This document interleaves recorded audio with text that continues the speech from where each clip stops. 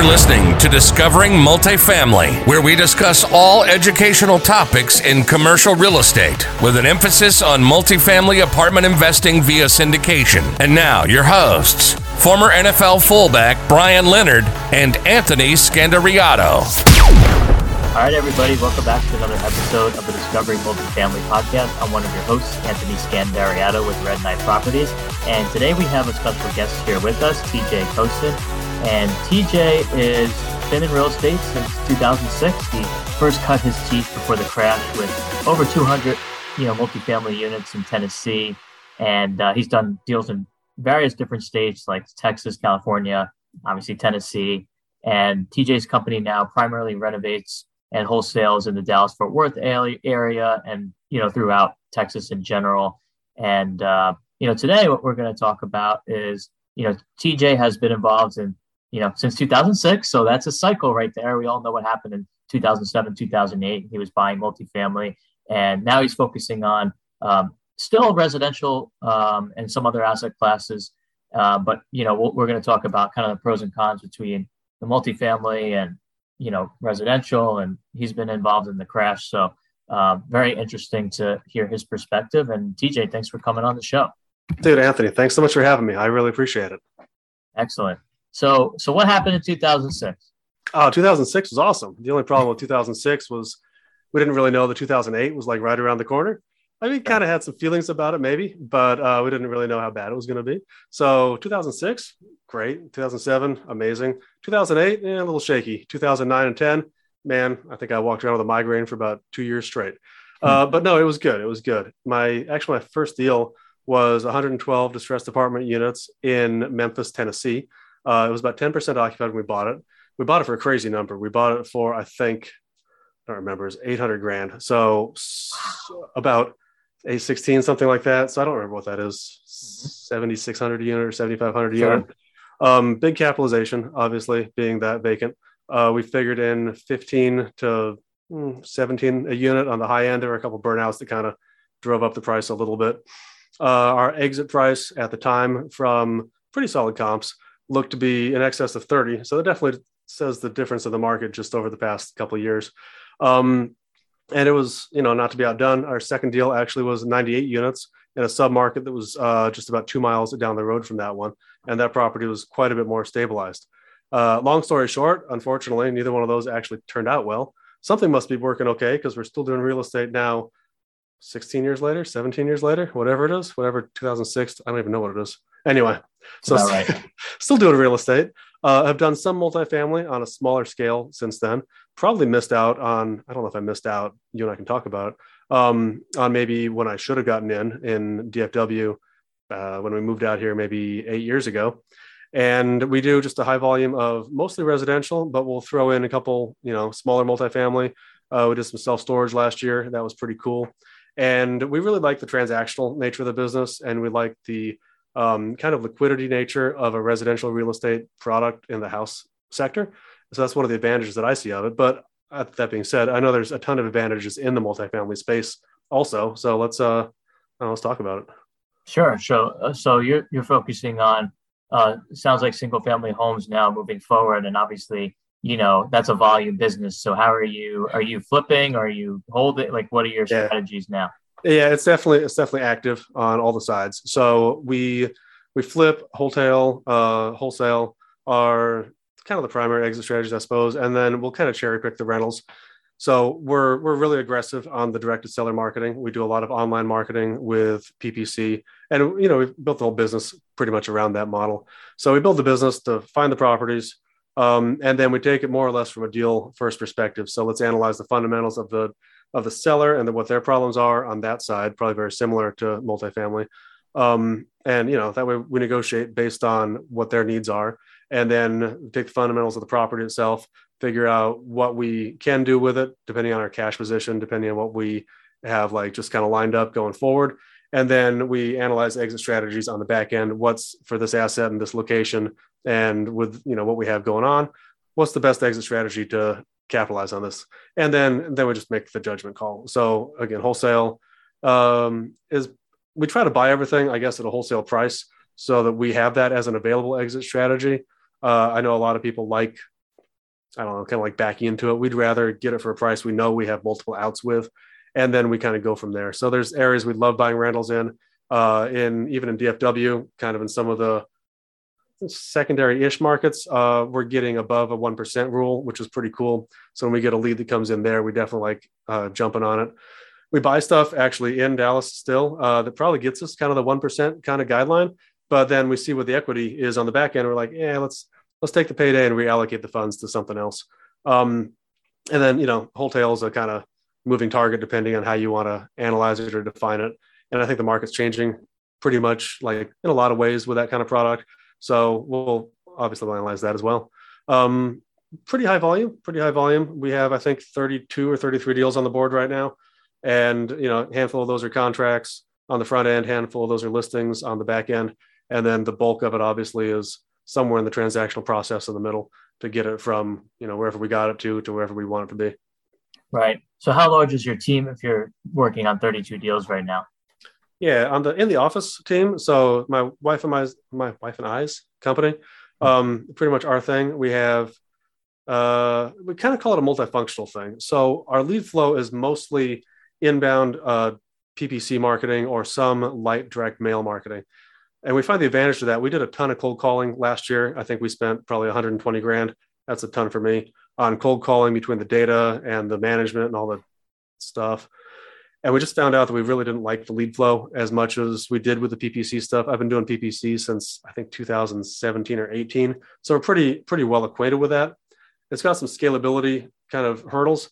But anyway, so it changed up the team, leaned it down, and that's a long way of saying we got operations guy, 2 acquisitions, kind of a business partner that does acquisitions, training, and management on that side, does a lot of the funding. We have a operations guy that does a lot of the kind of construction things and kind of assist the real estate operations side. And then obviously we have my wife does the dispo if it's on market. We actually brought in a girl that's doing off market dispo, so that's pretty good. And she's doing all of our leasing for our rentals. Speaks Spanish, which we've actually found is a really good benefit. And on the dispo side, getting kind of creative because the market's definitely changing. We do some note sales and some of that kind of stuff. So we're attracting a cash buyer or a seller finance buyer, and we're doing kind of unconventional marketing for that. So like Facebook Marketplace, even going back to old school like Craigslist and things like that, which are actually working well to attract a buyer for those products. So whatever that equals. Right now, we actually don't have any VAs. Last year, I think we had 7 or 8. And again, just the management headaches, I just kind of got over it and kind of tightened it up, increased our PPC spend, and we're pretty well known in the Dallas market. So we get a lot of referral business as well. I would say maybe 25% of our deals tend to be referral from either another wholesaler who doesn't know no offense to them, doesn't know what they're doing, or just someone that doesn't want to deal with the deal that they have and wants to pass it off to us. So that's kind of fun. Yeah, no, that's great. So we're talking about high volume business. Do you see the volume of transactions down from 2021, 2020? I think so. So our volume's up because of how we've basically increased our marketing and buying more aggressively. We're definitely seeing a slowdown on the retail market. What's really interesting, we're seeing a slowdown on the retail market for blown out, really, really nice flips that are kind of up here. And we're seeing an acceleration in the retail market of what we'd usually call like a wholesale, but like a high level wholesale. So a wholesale that's not maybe here in terms of condition, but it's maybe here in terms of condition, lived in, semi-updated or updated, could probably use a little bit of work, but not thrashed. And what's really interesting is this flip comp is now selling this comp. I thought it would compress this comp. Right now anyway, it's actually moving this comp a little bit higher. So we're having good luck with those products. Again, our volume's up because of our negotiation and our lead flow, but the market is quite a bit slower than it has been. We're compensating for that by now there's fear on the seller, like the seller distressed seller side. So we're actually capitalizing probably better on some of those leads than we have in the past 2 years, where we have basically increased the capacity to negotiate with the seller, which is a nice kind of benefit. I wouldn't say that we're necessarily making more money because of that, but that's how we're managing our risk on the acquisition side, is by being more aggressive with the seller, because fundamentally there's less options in the marketplace for them than there were, 9 months ago or a year ago. So we buy better, and then if there's a compression on the retail side of the back end, it kind of helps compensate for it. That's what we're seeing. Yeah, absolutely. And so when did you start? Obviously you started out with multifamily and you still have some smaller. So when did you start actually transitioning really fully into what, you just described to everybody here? It's been such a process, right? It's been a process. I guess the reason I built the team was because I really don't like talking to sellers. A lot of them are really nice people, and I'm a very sensitive guy, so their story gets to me. And kind of, but it just starts bumming you out, right? You're having the same conversations with the sellers over and over again, and you're making good money. And then you do the math on building a team, and you kind of scratch your head, go, I'm going to have to double or triple my volume to make the same amount of money as I'm making over here with a team, with the overhead and with the headaches. Is it worth it? But then if the pain of doing what you're doing, which is talking to sellers and kind of being in charge of all the different pieces, is, that much bigger than the pain of doing this, then that's kind of what you pick. So I would say the volume business has been since about 2019, 2020, something like that. Lots of, ups and downs after the crash. It took us a while to get out of things. I think it was 2010 or 11 before we finally sold the final property. The bank may have taken a hit on that one. And then did some real estate in San Diego, out in California, did a couple flips. Different market, very much kind of one at a time mindset. Moved out to Dallas 9 years ago, and had a back accident, which was kind of cool. That put me out of commission for about almost a year, and then kind of changed the mindset. Like up here, kind of rewired me, where I just wasn't in the right spot to go like build this kind of cool team that we have now. So that's like success is never linear, I guess, right? Is that what they say? There's always ups and downs, and there's definitely been some ups and downs in the business.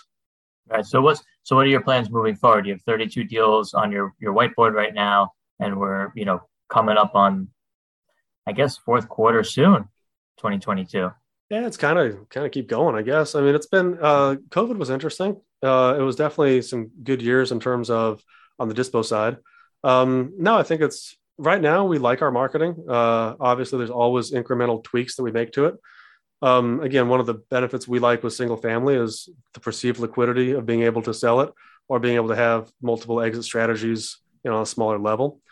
And we like doing it. We want to probably double our volume, hopefully in the next year. We want to build our kind of local brand and local community the way we've been doing for the past kind of 2 years, more or less, and just kind of keep going. I find if we try to take on too many different things, like the self-storage even is a good example, great money in the field, but we try to add that to the residential thing. And we find, we're not as good at managing that as we are at managing our single family portfolio and at managing our kind of transactional business. So you don't necessarily retire on, a couple units, but the business part is right now, it's actually a lot of fun and we're really enjoying it. That's awesome. How can my audience learn more about you, your company, and connect with you? Yeah, well, we're in the North Texas market. So we buy stuff all over in North Texas. We do run marketing in some other places, but this is obviously our base. You can check us out on Facebook or actually TikTok. I have a TikTok now. I didn't even know what TikTok was until like someone told me I have to get on TikTok, and now I'm all over TikTok. TJ Kosen on both of those spots. We have our landing page, REIAF, which we like to say stands for acquisitions funnel. We let other people make up their own mind about what they think it might or might not mean. And that's where we have some of our resume building stuff, like our, past portfolio deals, that kind of stuff. And we have a education product that, if people are interested, they can obviously look at it. Right. Awesome. Well, we'll have a link to TJ's website and all his social media platforms in our social media descriptions, as well as on iTunes. And if you liked what you heard and or saw today, please give us a rating and review on iTunes, as it helps TJ and our channel get out our message to a greater audience. So really appreciate you coming on today, TJ, and best of luck to you in the future. Absolutely. Thanks for having me. Thank you.